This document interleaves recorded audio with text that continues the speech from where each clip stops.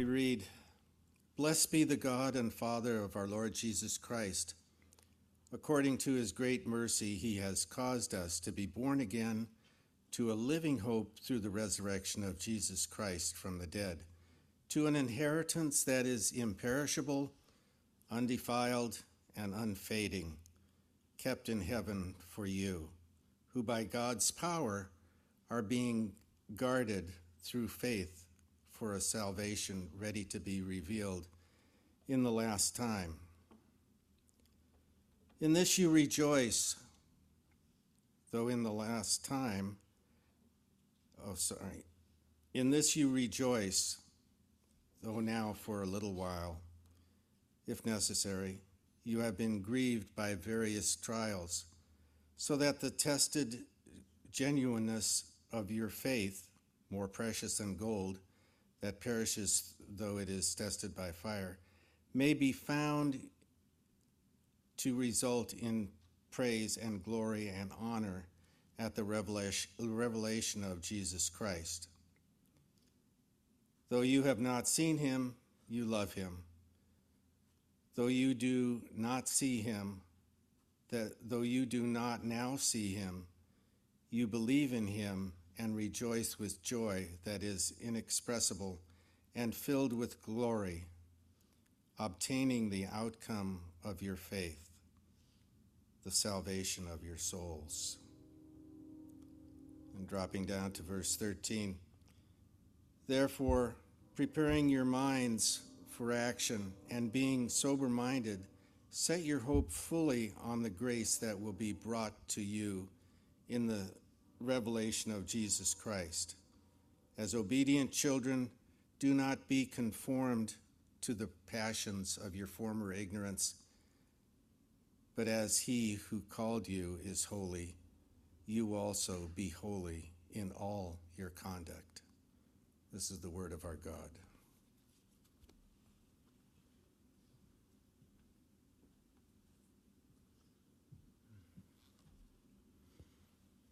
Good morning, everyone.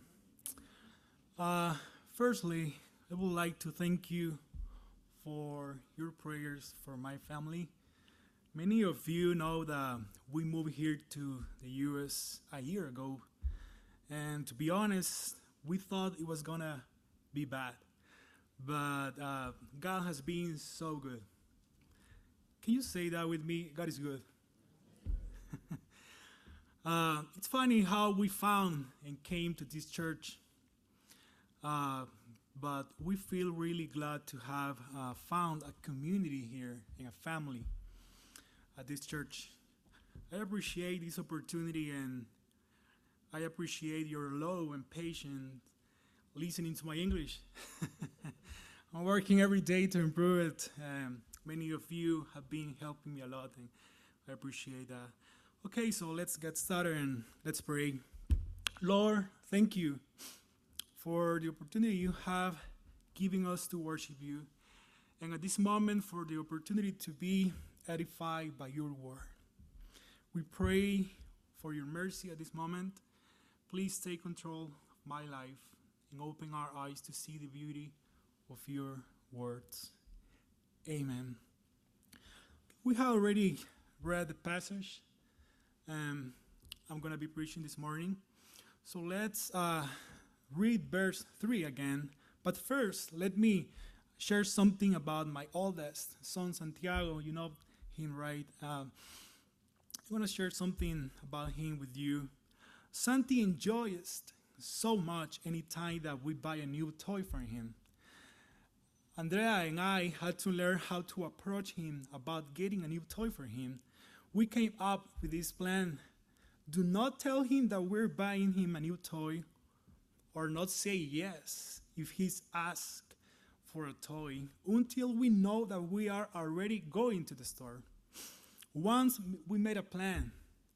We were going to have lunch first, then to the park, and then to get a new toy for Santiago. Bad idea.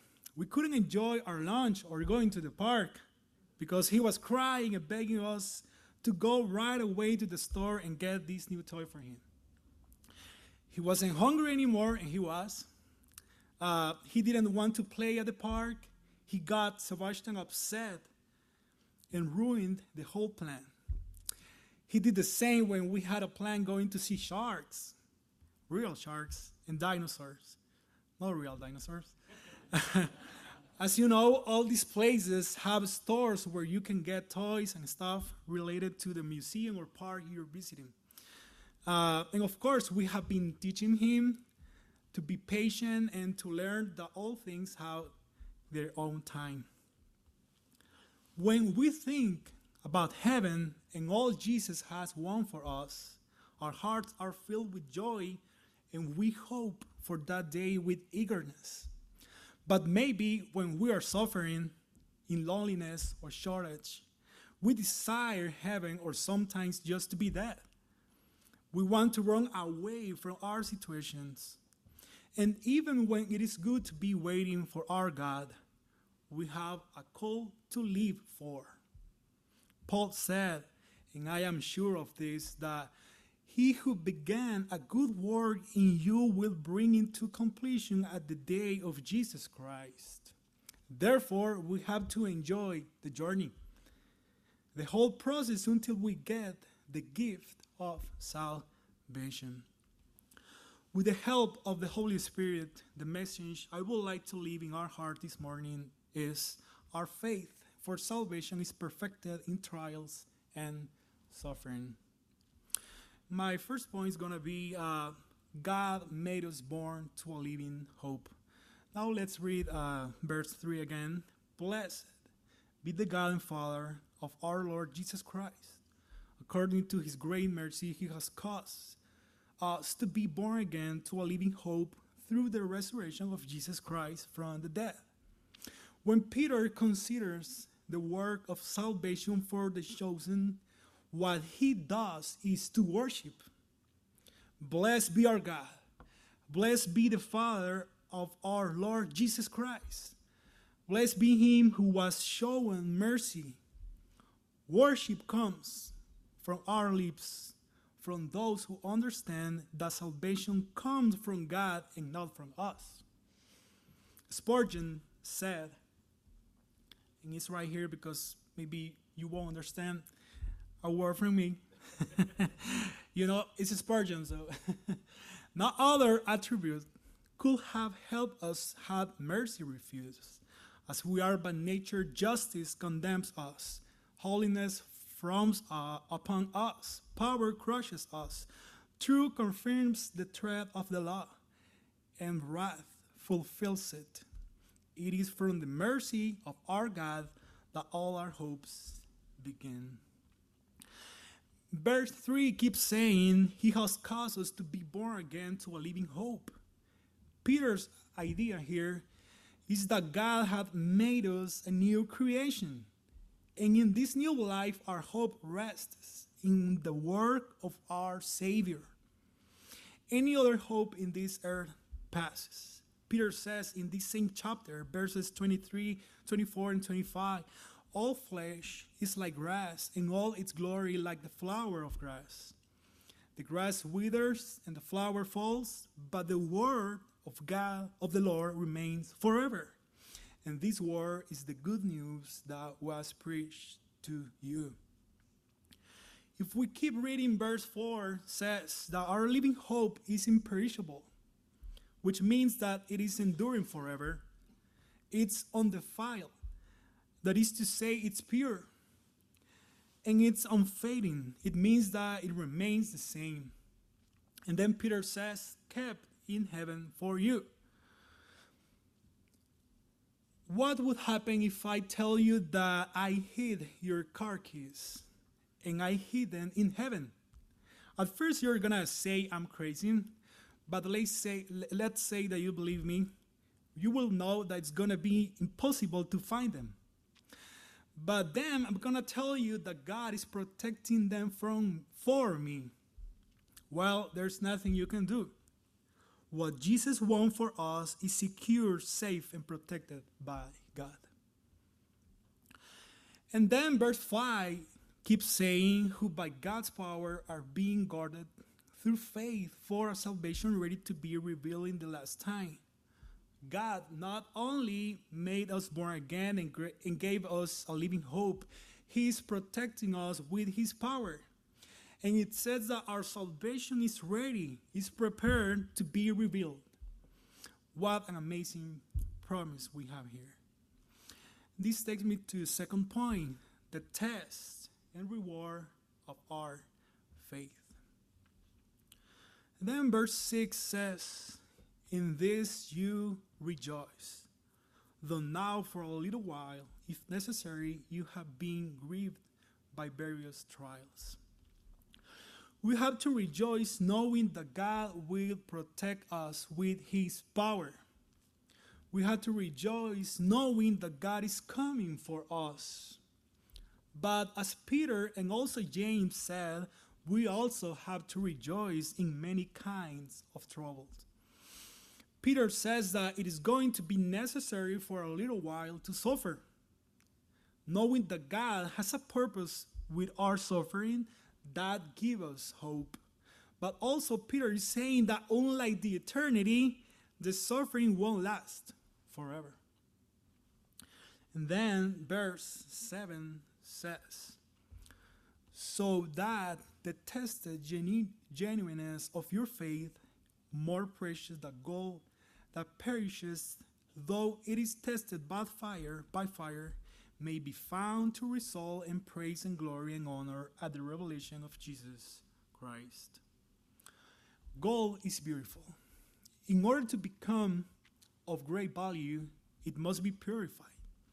Even so, the gold is perished, but faith, a gift from God, will be kept firm and secure until His second coming. It doesn't matter how much gold you have, it won't give you an entrance to heaven. For by grace you have been saved through faith. And this is not your own doing, it is the gift of God, not a result of works, so that no one may boast. However, our faith will be tested and we will be perfected. By the end of verse 7, Peter says that the result of our faith will be to meet with Jesus Christ, our Lord.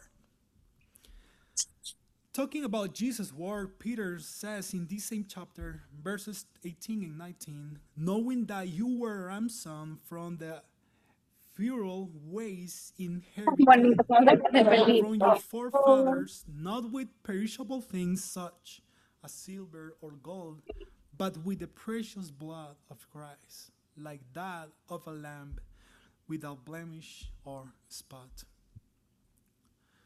Now let's read verse 8 and 9. "Though you have not seen Him, you love Him. Though you do not now see Him, you believe in Him and rejoice with joy that is inexpressible and filled with glory, obtaining the outcome of your faith, the salvation of your souls." Peter has a lot to say about his life with Jesus on this earth. He dared to say and do many things that no other disciple dared to do. At first, Peter was impulsive, reckless, and bold. He was witness to many miracles and he saw Jesus transfigured. Jesus himself washed his feet. When woman said to the disciples about the tomb, he ran to see it. After Jesus resurrected, he restored Peter publicly after he denied him 3 times. Peter never needed to justify his apostleship. His apostleship was never disputed. When he's writing this letter, he has reached greater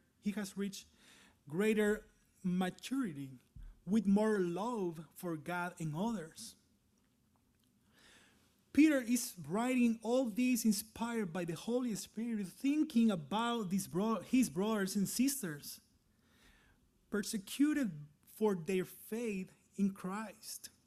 And he's thinking about all those who are going to believe in Jesus without having seen Him, going through many trials and suffering. But Peter, an eyewitness of Jesus, says, brothers and sisters, you have believed in Jesus. You haven't seen him, but you love him. Peter understood that our salvation doesn't depend on whether we have seen Jesus or not, because it's God's work. When I was meditating about this, I remembered Thomas. This is in John 20:26 to 29. 8 days later, his disciples were inside again, and Thomas was with them, although the doors were locked. Jesus came and stood among them and said, "Peace be with you." Then he said to Thomas, "Put your fingers here and see my hands, and put out your hand and place it on my side. Do not disbelieve, but believe." Thomas answered him, "My Lord and my God." Jesus said to him, "Have you believed because you have seen me? Blessed are those who are not seeing him and yet have believed." Yet, if we haven't seen God, how can we believe? Verse 8 says that because we have believed, we rejoice with joy that is unspeakable and filled with glory. When Jesus came to our lives and we believe, something changed in our hearts. The love of God filled our hearts up. The non-believers, when they are in suffering, they look for a way out. They seek for something to fill their hearts, something to give meaning to their lives. Not us. Even when sometimes we don't understand what God's doing, we trust him and we rejoice waiting in his goodwill. And we're going to keep a living hope until the day Jesus returns.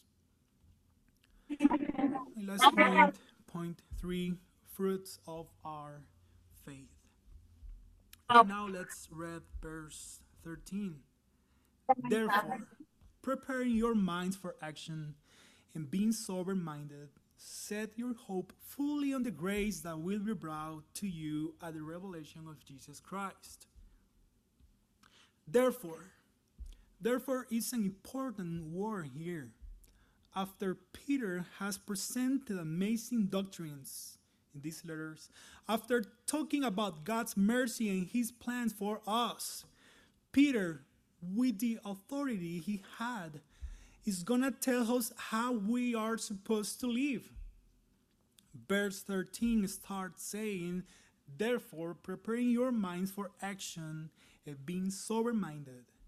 What Peter wants to say here is to be ready, be prepared, be sober. It means to be in control of our thoughts. Now we have a purpose to live for.